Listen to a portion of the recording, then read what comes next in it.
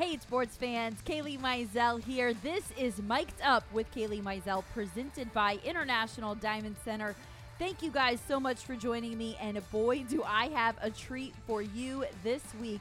Anyone who has ever wondered, how do NBA teams make decisions? How do they go into the draft? How do they analyze players? This is the episode for you. It is so insightful. I talked to Matt Lloyd from the Orlando Magic. Lloyd is the Vice President of Basketball Operations. He's been with the Magic for 10 seasons. Prior to the Magic, he spent 13 seasons with the Chicago Bulls. He's from Chicago. He has done everything from being the director of scouting to even being the interim general manager during the 2017 offseason. He is a fascinating guy, really, really cool to talk to him and to get inside his mind as the Orlando Magic have the number one pick in the NBA draft here in the next month or so. So we get into everything from the Orlando Magic's trajectory to who he is interested in picking. So stay tuned. It is a fantastic episode. Before we get too far into it, I'm going to have a quick abbreviated news and notes. So, for those who haven't been keeping up with the Lightning, they swept the Panthers in 4 games. Really came out in games 1 and 2 and showed themselves. Andre Vasilevsky, really the guy who dominated all of these games. But really great shout outs to all of the forwards, all of the defensemen, so many blocked shots. We saw Brandon Hagel go down. We saw Steven Stamkos go down. Eric Chernak multiple times going down, going back into the locker room, getting bandaged up. So having a few days to rest and heal before their next series. They will either play the Carolina Hurricanes or the New York Rangers, and we will find that out here in the next few days. The Tampa Bay Rays start today a 4-game series against the New York Yankees.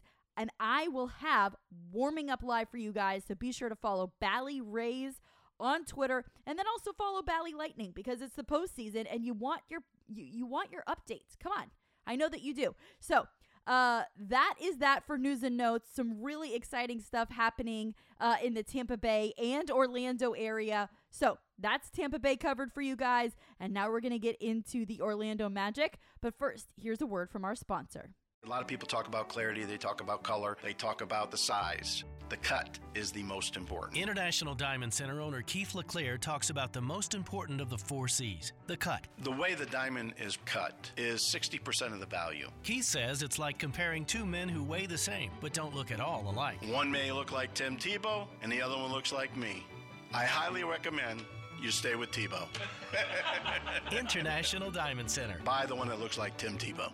Take me back to a younger Matt Lloyd. When did you know or think, hey, I might be good enough at like deciphering and scouting and analyzing basketball players to do this and get paid to do it? Oh, what a question. I don't know if we have enough time to, maybe we do, but I was really young and really kind of fell in love with basketball. And as I got older, I realized I wasn't any good because I never got to go in the games. So from my perspective, sitting on the bench, I was able to watch the players and see, who was good and who was bad. I don't think anyone is, and I'm definitely not going to ever claim to have all the answers in terms of player evaluation. It's such an intricate blend of science and art. But, I think when I was probably a senior in high school, I said, I'm going to try to be a high school basketball coach and teach history or something like that. It was stuff that I was interested in. I was interested in history and I was really interested in basketball. And having watched the basketball coach at my high school, he really had an impact on me in terms of like how he handled people, how he communicated, what he did. So I would have been happy working at any capacity in basketball. And the NBA was just 1,000 miles away. I had no entry point other than the stroke of luck to have grown up, being best friends with someone that got a job and like got me in. And then I tried to take it from there. So progressing over the time, as you watch and try to attempt to evaluate and decipher who's good and bad, get the luck of experience, and you get to see a lot of players come and go, and the capacity to apply that, who made it and who didn't make it, is something that I take really seriously. So I have no idea when that happened, but I'm really grateful it did, and especially grateful to be here, sitting here with you today. Well, yeah, and I'm really excited to kind of get into just the inner workings. And so you mentioned something there. You said, there's like two aspects of it. There's like what you see, and then like what you can't see, like maybe like the data points. With this ever-changing world, the fact that we like analytics are such a thing now, the game of basketball has changed drastically, in the last few decades, and will continue to evolve.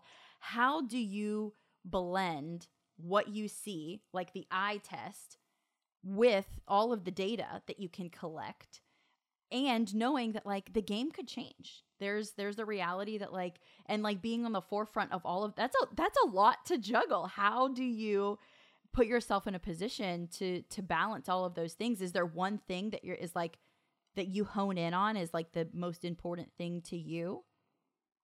Not necessarily. The most important thing to me, is really making sure that we have all the information delivered to Jeff and John. So when the time comes to make that decision, we've vetted everything. And you're totally right. The explosion of analytics over the last 10 years, across not just sports, but in general life, there's a lot of things that have happened over the last like even 10, 15 years that we never would have thought of before. And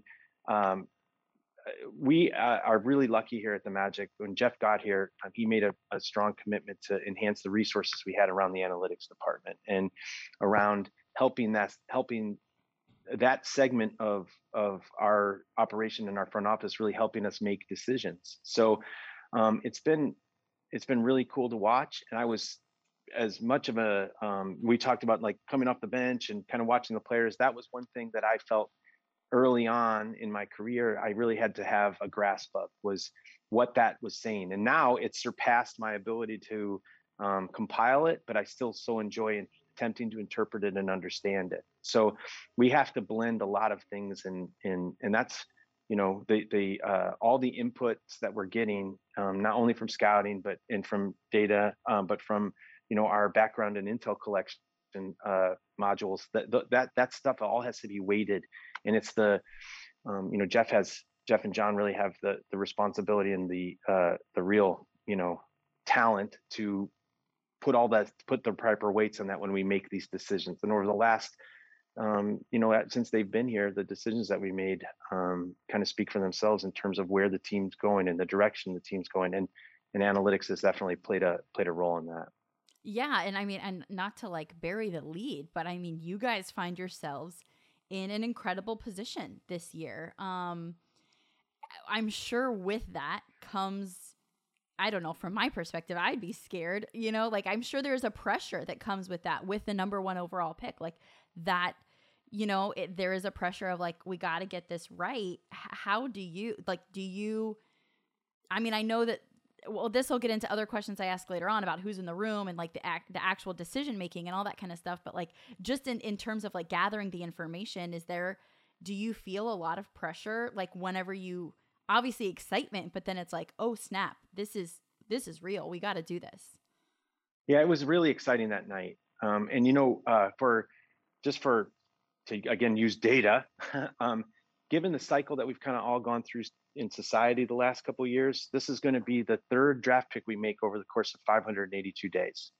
So the amount of work that our staff has done in that 582 day cycle is incredible. I cannot give those guys enough credit. I wish I could put them all in here with me, and I wish I could like line them up, because they're the ones that are really, doing the work on a day-to-day basis to help facilitate this decision. And it's not pressure; it's more excitement and anxiety.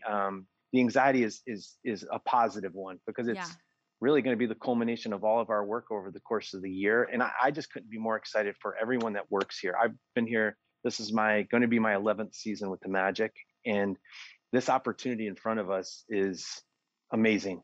It's the people that work here on a day-to-day basis in ticket sales and marketing, in any sort of front office capacity. I was so happy for them on that night that it was almost, you almost kind of wanted to shed a tear, just because everything that we've worked for in the last, call it 18 months, the opportunity to make that number one pick is more exciting than it is fear inducing or to generate any sort of like negative anxiety.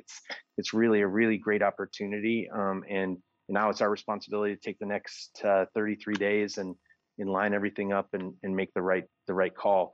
Luckily, 85% of the work is done. This last 15% is always jammed into a shorter time window, but we've worked all year towards making sure that we've met certain checkpoints in our schedule to attempt to facilitate that. We had to anticipate something like this happening, and luckily it did. Yeah. So kind of take me through that process. Like, do you know whenever they announce like, hey, it's number one, or if it was number 2 or number 5 or whatever, do you know, oh, okay, we're going to go with this guy. Like if we've got one, this is going to be our guy. Or does it really kind of come down to the last minute of like, oh, I don't know. Is it okay, it's going to be him. I would say we probably will go through a very thorough process to make the decision. And it's really our responsibility to kind of go through that process and let that process determine and dictate who that player is going to be on the night of the draft. Jeff Weltman is someone that puts a lot of time and intricate study into these critical decisions, and he relies on a lot of people: John Hammond, myself, Pete D'Alessandro, Anthony Parker. The list goes on. All those people that I referenced earlier, every one of them had a little part in that decision being made. But we will go through like a very thorough process to make that call and to make that decision, as we've done, for the 5 drafts previous drafts that he's been here. And I'm excited about it. It's just such a rare opportunity. I've been part of this one other time in a previous position, and there's nothing like the thrill of that night and seeing all that stuff come together. So, okay. So you guys you said 85% of the work is done. You guys have you guys, I listened to a few other podcasts. Do you have like spreadsheets and you guys meet up throughout the year and you kind of like go through like, hey, this is where I've got this guy. This is where I've got this guy. And you kind of talk through. So I assume you have like some type of spreadsheet or some type of data assessment that you guys are all sharing now. What's the last 15% like? Is it like just meeting guys in person? Is it like that? Is it that character piece? Do you meet their families? Like what are you doing in the last, like if you're super serious about someone, what are some of the steps you're taking? Such a good question. So the last 15% really comes down to, meeting them in person and really like the opportunity, that other great opportunities to introduce them to the great, to Central Florida and Orlando. Yeah. So they'll come in and they'll get to see the city, and the city sells itself. The number of players that play here and then move on and then still maintain their residency here is very high. Because it's such a great place to live and it's such a great place to be. And we get to introduce those players to Central Florida and to the Orlando area in particular. And that's a great opportunity for us. So that last 15% is really just the personal interactions we'll have with the players and of them introducing themselves to us. But we also have the responsibility of representing Orlando and the Magic organization and the DeBoss family to the level to which and the high standard that we hold ourselves to. So that's like the short version of what the last 15% is like. So how many guys, obviously if you can't tell me these things, then that's fine. But like, how many guys are you like inviting in? Is this like, maybe like the top 10 guys on your list, or are you bringing all of those guys in? And, like to kind of get that assessment, that final 15%? It'll be that's the beauty of having the first pick too, is that we kind of control the draft. So we'll bring a healthy number of people, and we also have 32 and 35. Yeah. So that part of the draft process doesn't go away either. So we have to bring players in to evaluate them for 32 and 35. We just were at the combine for a week. We had the opportunity to meet several players in person in the interview segments that they set up for us. We get to watch them work out. Their agents and representatives put on individual pro days for them. So the amount of information that we gathered there allows us to kind of start to close the book on a couple guys. But we'll start cycling players in too for not just for one, but for 32 and 35 as well. So there'll be a fair amount of players that we brought in. We brought in several players last year when we had 5 and 8, and just gaining this exposure to everyone it's such a great opportunity for us to meet a big group of players that are obviously going to be in the NBA for a long time. Yeah, and I mean, historically, the Magic have had success. I mean, with that number 1 pick, you look at the track record, with Shaq and Dwight Howard, and I mean, those are I mean, those names speak for themselves. You mentioned the excitement. I mean, is there that level of excitement of what this can be, of what this hopefully should be, with all of the hard work that you guys are putting in to find a name that, is going to, be synonymous with basketball and greatness for a long time? Yeah, I think, it's more the opportunity to add another piece to what we've established, over the last 18 months, and see that piece fit with the guys that we have, and for that piece to help those guys, and for those guys to help him, and it's more just the opportunity to continue to build the right way. And when Jeff and John, when Jamal Mosley was hired last year, that was another great step too, because Jamal is the same guy every single day.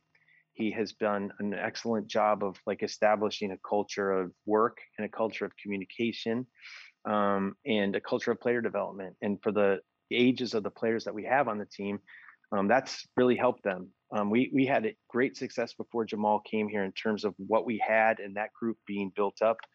We made the playoffs 2 times in a row, and then took the team in this direction. And Jamal has really done an excellent job of starting to build that foundation. The players that we drafted over the last 2-3 seasons have done a great job of kind of buying into that, and attempting to make the most of themselves, both on the floor and off the floor. So this opportunity comes to, add another piece to that puzzle.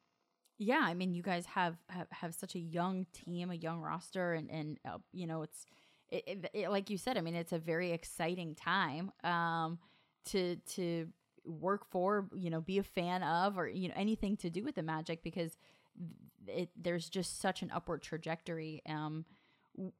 Kind of on that note, then, so when you're analyzing these guys, how much of it is, and maybe you kind of answered my question, but how much of it is this guy is the most talented guy versus this guy is really, really great, but might fit in better with our group? You know what I mean? Could we see, I don't know, is that the most important thing? The fitting in with the group, even if it forgoes, maybe he's not in terms of raw talent, the most talented, but he fits in with our group the best, and he's going to make this entire piece work together and move in the direction that we want to go in. Yeah, it's such a philosophical question, and that's a good one. And there's parts of the question, the way it was you asked it. We take parts of all of that stuff, yeah, and it really weighs in all together. And Jeff does such a good job of being detailed in making these critical decisions and asking those questions. I mean, he asks us those questions. Yeah. And he looks at things through a microscope, not a telescope. He's really getting very detailed in terms of attempting to find the answers to those questions. And I would say parts of it's such a bad answer, Kailey, but parts of all that stuff kind of come together. Yeah. And it's not something that we take lightly, and we have to get to the bottom of those questions over the next 35 days to answer them. And but we will, and we will be detailed in how we to get to the answers as well. Obviously, you've mentioned several times, and I apologize if my questions are like assuming that you make this decision. I know that it is a combination of a lot of different things, but getting into that, there is a place where the buck stops, right? You know what I mean? Mm-hmm. There is a person who's like, at the end of the day, it's your decision. But who was all in the room? You know, you mentioned Jamal, you mentioned player development. I spoke to Becky, on the podcast a few weeks back. Who was all in the room, like it participating in this decision, or is it one of those things where does he function best? Does Jeff function best, like getting all of the information and then going into the room by himself and like processing and making like what does that look like? Yeah, first off, the podcast with Becky was excellent. Oh, and thank you. It was She's it was incredible. Really cool. Yeah, she was great. We're really lucky because Jeff, there's no one titles and all that sort of thing. Once we're in the room, those things are kind of tossed aside, and he takes input from everybody.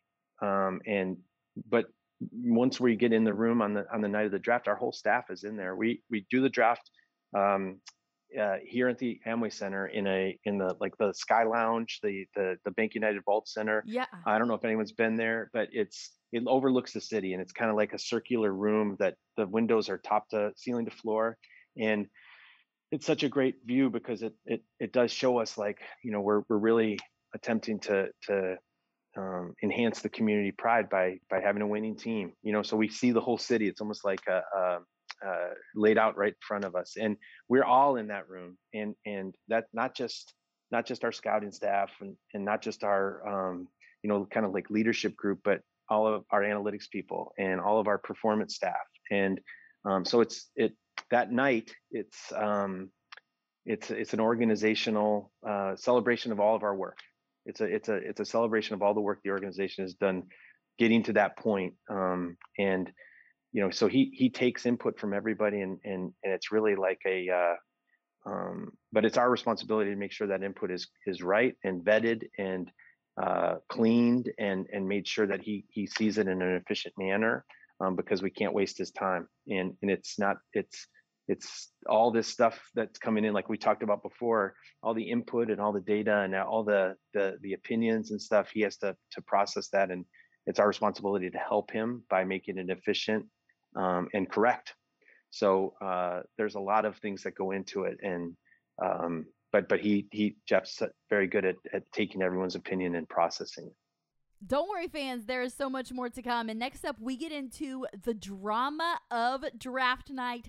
Is it really how we all imagine in the movies, with people running around and trades coming in at the last minute? Matt gives me an inside look into what it's like in the room on draft night. So you get as close as you can be, a fly on the wall, like you're almost there. All that and more after this break.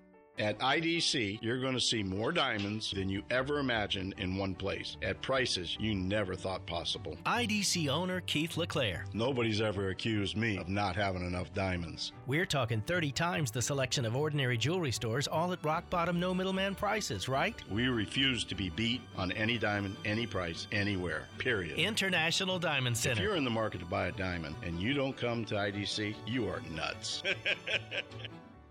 If somebody makes a pick that you're like, oh, I was going to, you know what I mean? Then obviously plans change, right? And you have to be like on the fly.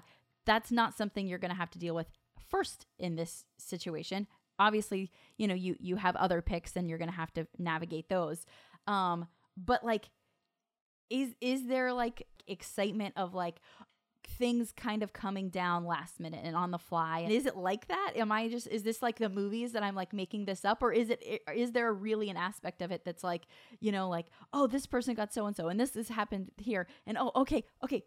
Look at the, what we have, we're going to do this.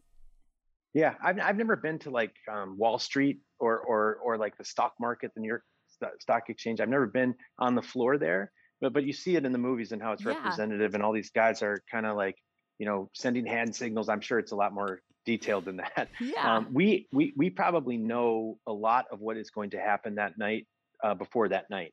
Yeah. So you have like an ability to anticipate the moves of the people ahead of you and behind you based on knowing their trends, knowing their strategies, and knowing their history. So there's never really something that comes up that surprises us, and it's kind of our responsibility to maintain an even keel, but it is really exciting and it's hard, especially if that's like the Super Bowl of scouting is that day, and everything starts to happen, and you close the book on that season, and then the next day you open the book up and you start working towards the next draft. So there's nothing, everything that comes. I can't remember if there's really never, I've never been like shocked or surprised or something like that, because usually by that point you've kind of sussed through all the potential things that could happen, and you've processed them, and you're having conversations with executives from other teams, and stuff starts to get out, and there's chatter, and you have to kind of like work through what you think is real and what you don't think. But there's nothing really that surprises us, but it is exciting in the moment for sure. Do teams like send out fake reports to try to like get people off the scent type thing? Like, is that I'm sure I'm sure that people use this 24 hours news cycle to their advantage. Yeah. And then you can really, the best thing to do is kind of reverse engineer it after the draft is over, and attempt to put together who said what to whom and why, so next time that may be the same strategy playing out ahead of time. But it's I'm sure there's people in teams that do that. I just don't know.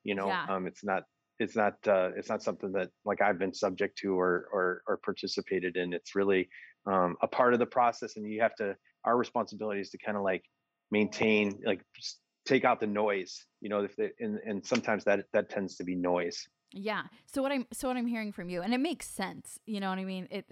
It's just like I feel like everybody wants, and maybe it's just me. Like there's like, I've never been in the room. I don't know what it's like, but we'll have you in there this year. Oh, you great. Can come in Thank you. Yeah. You can come in and make the pick. That's a big promise. So it just like, yeah, you kind of hit the nail on the head with the Wall Street analogy. That's like kind of like what you imagine in your mind, because you're not there, and it just seems so exciting and so like, oh, like this, anything could happen type thing. But the reality is like, if you're doing your job well, then like everything you said is right. Like you should be anticipating what's ahead of you, what's after you. You should be able to anticipate like what other teams are doing. And then you should be able to like say like, okay, I'm anticipating this is what's going to happen. So this should be our move. And then like, if this other thing happens, then this should be our move. Like if you're doing your job well, then in reality, I guess there should be no surprises. Yeah. I could say like we've traded our second round pick a couple times in the last, and Pete D'Alessandro and Stephen Mervis, who work on our strategy group, they do such a good job. I love watching that happen and unfold the night of the draft, because they're basically I wish I had two telephones, but they're both basically like this, and fielding offers from other teams on as the time is clicking down, and they're both walking around with two phones, talking to four teams and attempting to finalize these trades. And it's the coolest thing to watch, but they know with instant recall the situations of those other teams and their future pick, the future picks that they have, and the players whose draft rights who are playing overseas that they hold, and they know all that like instant recall. And so as they get work through it, it's really fun to watch. But I'm sure at the moment there's a lot of like, that's like the Wall Street part of it, with people yelling and screaming and papers getting torn up and all that sort of thing. Goodness. It's that sounds stressful, but also so cool. It is. That's cool. The part that I want to like see. Maybe I'll maybe one day I can be a fly on the wall and just pretend that I don't exist and just take everything in. Yep. That sounds really cool. And I'm really excited for you guys.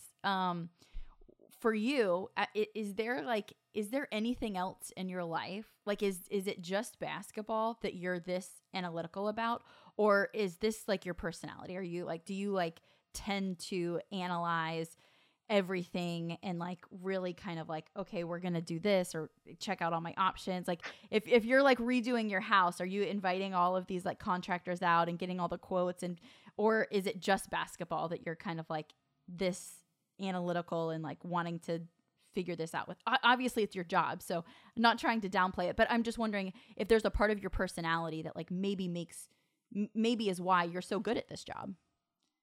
Well, gee, thank you. First off, I think that's probably a question for my wife, because if we moved or something, or we changed houses and stuff, I really don't do any of that. No, So you're like, that's she takes care of all that sort of thing. And I tend to I think my personality, as I've at turned 49 years old, I think my personality, I've kind of come to the realization that the things that I really like to do, I go like full blown into them. So for example, if I had been I don't know, if I'd been into baseball, I would have attempted to learn everything I could possibly learn about baseball. And it just happened that, when I was, I don't know, 8, 9, 10 years, 11 years old, my uncles were a little bit older than me. They were like 10 years older than me. And I kind of looked up to them, and they played basketball.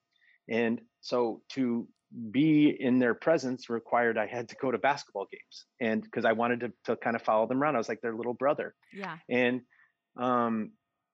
they, they were both decent, good basketball players, but they really liked it. So I liked it. And, it was difficult. I grew up in the suburbs of Chicago. It was really difficult to get tickets to the Bulls games. Because when I was 12 years old was Michael Jordan's rookie year. Yeah. And wow, it was impossible. So there was a minor league team, and I loved that minor league team. And, it was the Rockford Lightning. My grandpa would take me up to the games. It was an hour and a half. We'd come back that night. But basketball was something that I just really wanted to know and learn as much about. And there's that learning process does not stop. There's constantly things that you can. I love sitting and talking to our coaches about the strategy of the game. I loved talking to like the older scouts that are on the circuit. And when I was young, I kind of attempted to attach myself to as many of them as I possibly could, just to hear what they were saying and how they were saying it. Like I wanted to learn their language. And so I think my personality, to answer your question, is one that if there's something that I have a lot of interest in, I go full blown into that. Picking out the house and trying to get a new air conditioner, that's not something I'm interested in. So luckily, my wife takes care of all that for us. But I think if you asked her that question, she would be like, no, he doesn't he doesn't have this passion about anything other than work. So, but it's just something it's a great, my great luck in life is that I get to get up every morning and do something I have a lot of interest and passion in and about. And so I don't ever take that for granted. And it's just something I'm very lucky to do. yeah. I have those pinch me moments all the time, getting to work in sports and getting to have conversations, like this with you. I feel the same way. It's definitely a fun, a fun life for sure. So I kind of want to, kind of like on that note, getting in a little bit more about you. So tell me a little bit more, growing up in Chicago in the Michael Jordan era, and then later on, then working for the Bulls. You worked for them before you came to the Magic. That must have been, like kind of like a lifelong dream, right? Was that because that's the hometown team. Like that's. Yeah. I think if you'd have told me at 1985 at 12 years old that you're going to work, you'll in 1999 you'll finally get hired full time by the Chicago Bulls, I'd have said no way. Like there was just no chance. I had no access point, no entry point to that. And I got really lucky. I did get a full time position after working in the video room for 4 years, basically as a day a game employee. And I worked at night. I got hired full time in the marketing department and worked there for 3 seasons until I got hired full time into basketball operations. And so I just got really lucky with the people that took interest in me. John Paxson being the primary one. He was the GM of the Bulls. The GM before him, Jerry Krause, took a lot of interest in me and was kind of teaching me scouting and teaching me player evaluation. And John, just by chance, he and I hit up and had a great relationship. And once he was named the GM, I was able to cycle over to basketball operations full time. And I got really lucky. Gar Forman, the GM of the Bulls, eventually he poured everything he could into me. And in terms of like where to sit on the floor, how to watch players, this worked with a player, this didn't work with a player. He gave me the responsibility of organizing all of our pre-draft workouts. And John really valued my opinion at the end of my tenure with the Bulls, and so did Gar. And I, was hired here prior to the 2012-2013 season. It's been an incredible, amazing experience. I've gotten to work with 2 front office staffs, a variety of coaching staffs, and just every single day I try to take what I know and pour it into our staff, our scouting staff, anyone that I come in contact with.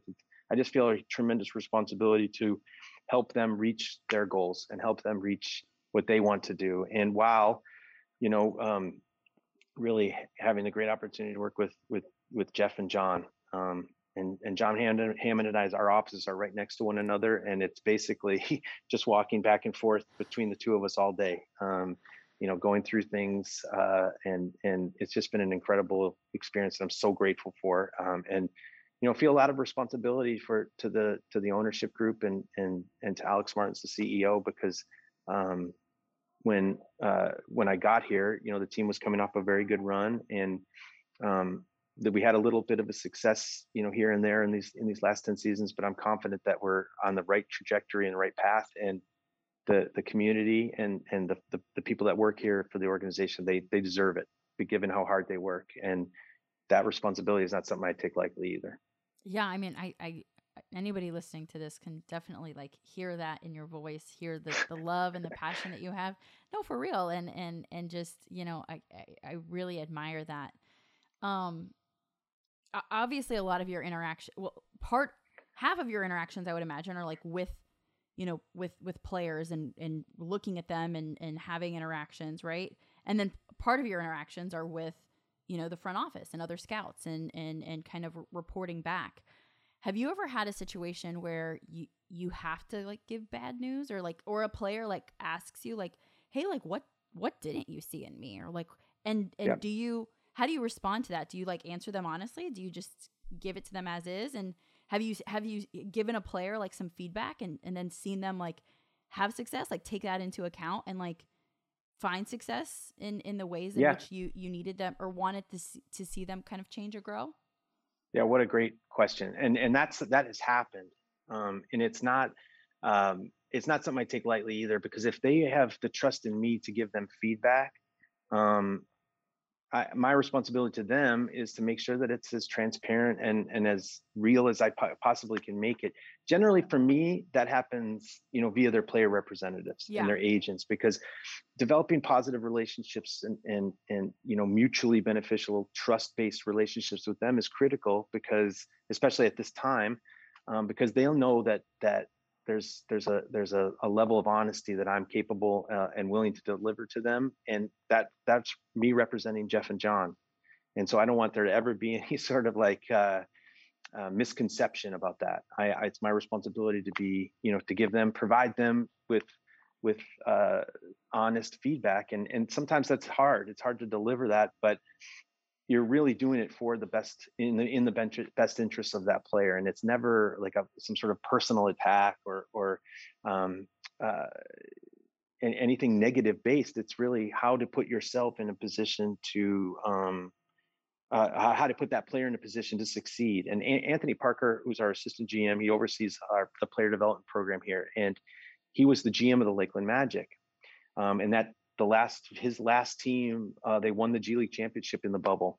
And it's partly because of it's a largely part of because of the atmosphere that he created there, along with his his assistant GM, Tunji Adedipe, they created an atmosphere in that setting, which is very difficult because the G League is, sometimes the players can be a little bit, they want to be in the NBA, and there's a lot of anxiety about being in the NBA. And they created an atmosphere of trust-based feedback and communication.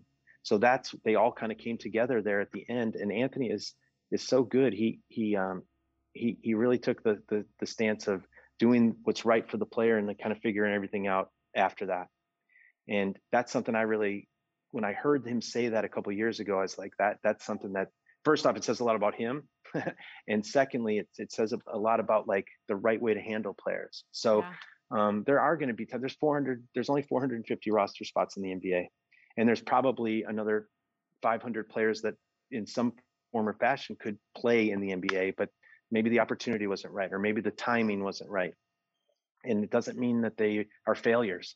So providing that feedback is what I believe is a responsibility to put them in a position to succeed and try to show them the pathway that, from my perspective, that would be doing that, would be putting them in a position to succeed. I'm not always right. It's there's been several times where I thought, I think that players should try to look at a different pathway to get to the NBA, maybe via the G League or maybe via playing pro basketball in Europe. And sure enough, boom, they've made it in the NBA, like right from the get-go. So that is all experience, and it's all understanding how these situations differ and change.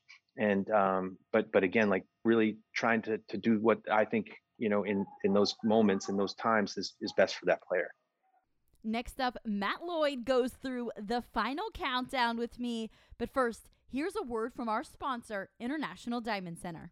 We don't go through brokers or wholesalers. We go straight to the cutters. International Diamond Center owner Keith LeClaire. You cannot get any closer to the source than International Diamond Center. With tremendous buying power and international connections that go back over 35 years, IDC can easily guarantee the best diamond value. We refuse to be beat on any diamond, any price, anywhere. Period? Period. So there you have it. You're going to get a bigger, better diamond. You need another period after that. Period. International Diamond Center. Getting into the last 4 questions. I call this the final countdown. First of all, is there music? No, is there music that accompanies it? Okay. I wish we could. I don't think that we have the rights to the final countdown, but every time I say it, it just makes me happy because I like sing it in my head. But nobody else. Do you know wants the band? Do you know the band that sang the final countdown? Oh my gosh, you're too young. My parents are gonna like be so disappointed in me. Oh geez. No, I can sing it in my head. My parents are going to be so disappointed in me. Anyone that has been at a sporting event since 1985 has heard that song. So it in the fourth quarter, in the third period of a hockey game, the band was called Europe. That was the name of the band. There you go. Sorry, I think Mom they and may Dad. have been a one-hit wonder though. So.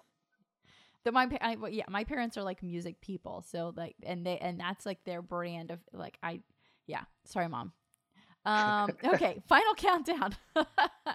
What is your Happy Gilmore-esque happy place? Ooh. Wow, what a great movie. I'm just trying to think of those great lines from that movie now. What I really enjoyed, the happy place. I really enjoy driving from one location and taking like a 4-hour drive to another one. And maybe that's vacation. What's that? I said, so you're the guy. Like that's, yeah. I've never really heard that before.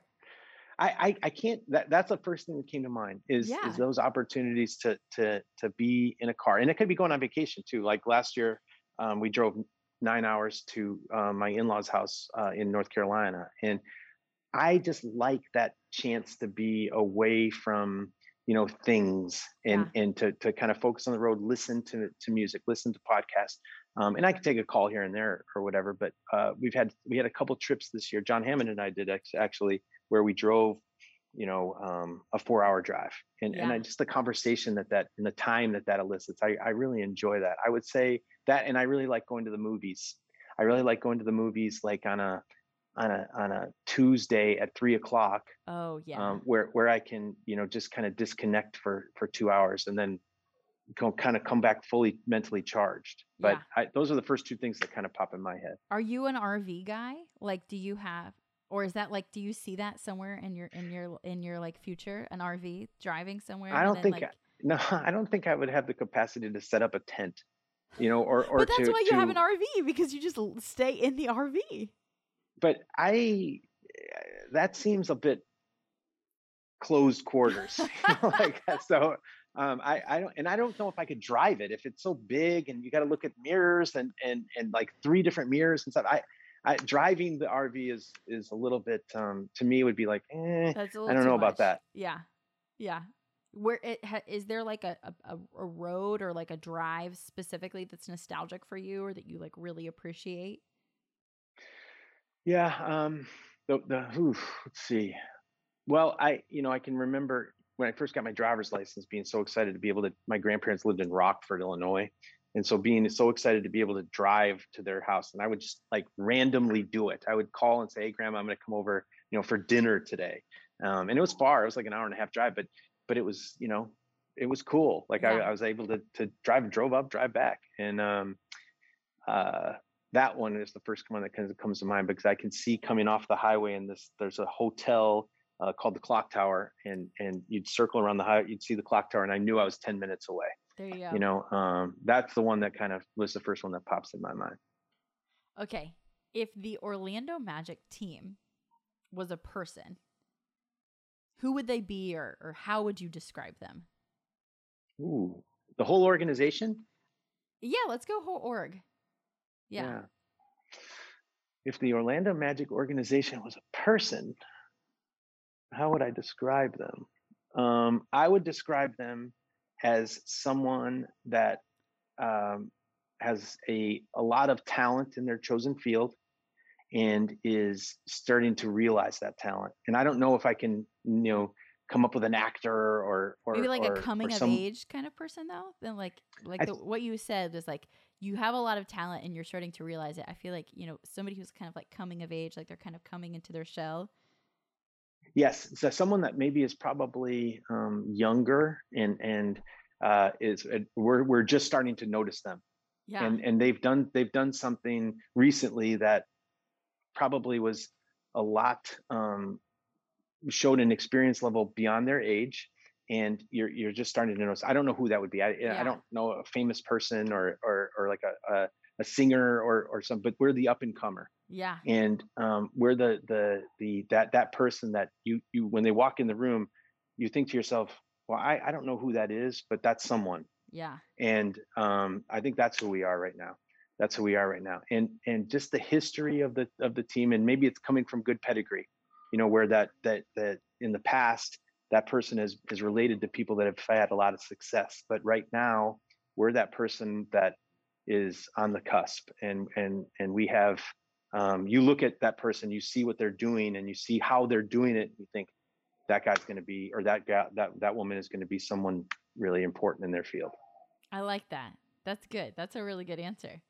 If you could go back to when you were first getting started, when you had just gotten hired in marketing, what Mm-hmm. would you tell that younger version of Matt Lloyd?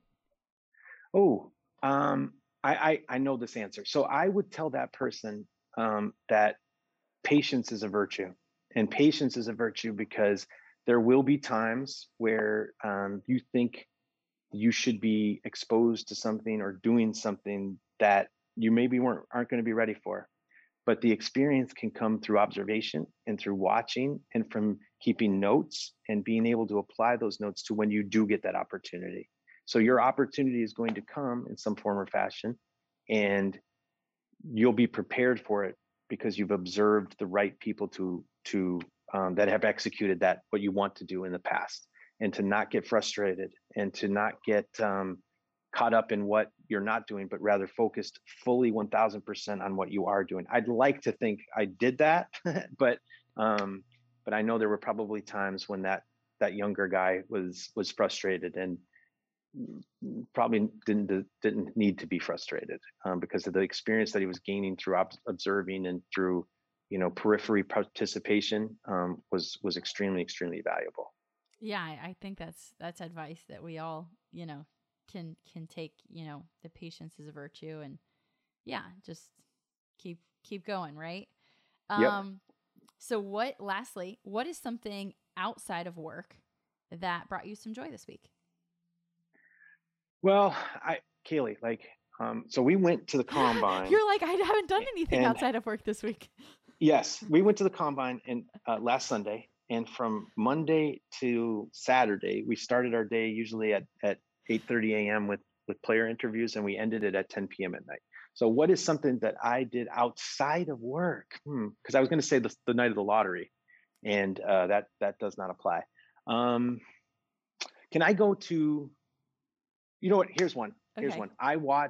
My flight yesterday was during this window, and I got home and I watched the Spanish Grand Prix Formula One. Okay. That's outside of work. Yeah. Outside of work. And during the quarantine, we watched the Netflix series Drive to Survive, and it's about Formula One, and just got so into it.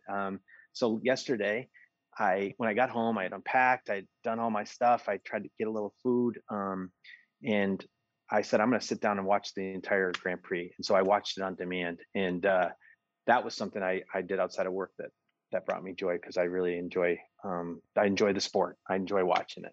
There you go. I mean, and then inside of work, yeah, that draft. How excited were you on that night? How excited was the organization on that night? I wish I could show you this picture. It's in my phone. So we had the first segment of the combine didn't end till 8 p.m. and the lottery was at 7 p.m. in Chicago. So we rushed out at 6:45, and we had an interview room at the hotel that was attached to the arena where we were watching the workouts. We scrambled up there, ran up there, and the commercial break from when they get to the four that have made the top four. Yeah. The commercial break between getting to 5 and when they announced the top 4 seemed like it was 6.5 hours long. Oh my gosh, just yeah. because it was like, oh my gosh, we're in the top 4, and then to see 4, and then to see 3, and then to see 2. I mean, it was just so cool. And I was just I was just, again, like, I was so happy for everyone that works here, because they've all, put everything into it. Everyone that works here from top to bottom, even the interns, they put everything into it. And to have that reward and that exciting moment was just so great. And then we went out to dinner after all the media interviews had been done. Jeff and John and Jamal finally met us out to dinner, and we just kind of sat there and took a side and Yeah. and then had some food, and then we had to get up the next morning and start our Now the interviews work again at 8:30. continues. Yeah, there you go. Oh, well, I am very excited for you guys. I love what you said about the organization, and I certainly have my eye on you guys for big things. Thank you so much for taking the time to talk to me. I know that you're a very busy man, so carving out an hour is not easy for you. I really, really appreciate it, and really look forward to seeing what comes here in the next 35-ish days. Yep. Thank you so much for having me. It was really, really fun. I really appreciate it. And thank you, fans, for listening. I found that conversation fascinating. I am so excited for the Orlando Magic and to see who they select on draft night. And we will have digital coverage of that night, so be sure to follow Bally Magic on Twitter, and then follow Bally Sports Sun in Florida across our different social media platforms. I'm Kailey Mizelle. Thank you so much for listening. Fans, be sure to subscribe. Send this to someone who you think that they'll get a kick out of it, or want some more insights into how teams scout and get their draft ready. And a special thank you to our national sponsor in Southeast, Toyota. Visit your local Toyota dealers today or exploretoyota.com and take advantage of the amazing deals on our full line of vehicles. No matter your destination, Toyota goes with you. Toyota, let's go places. Again, thank you so much for listening. Be sure to subscribe, and we'll see you guys next week. For Mic'd Up, I'm Kailey Mizelle. This is Mic'd Up, presented by International Diamond Center, your local diamond experts since 1981.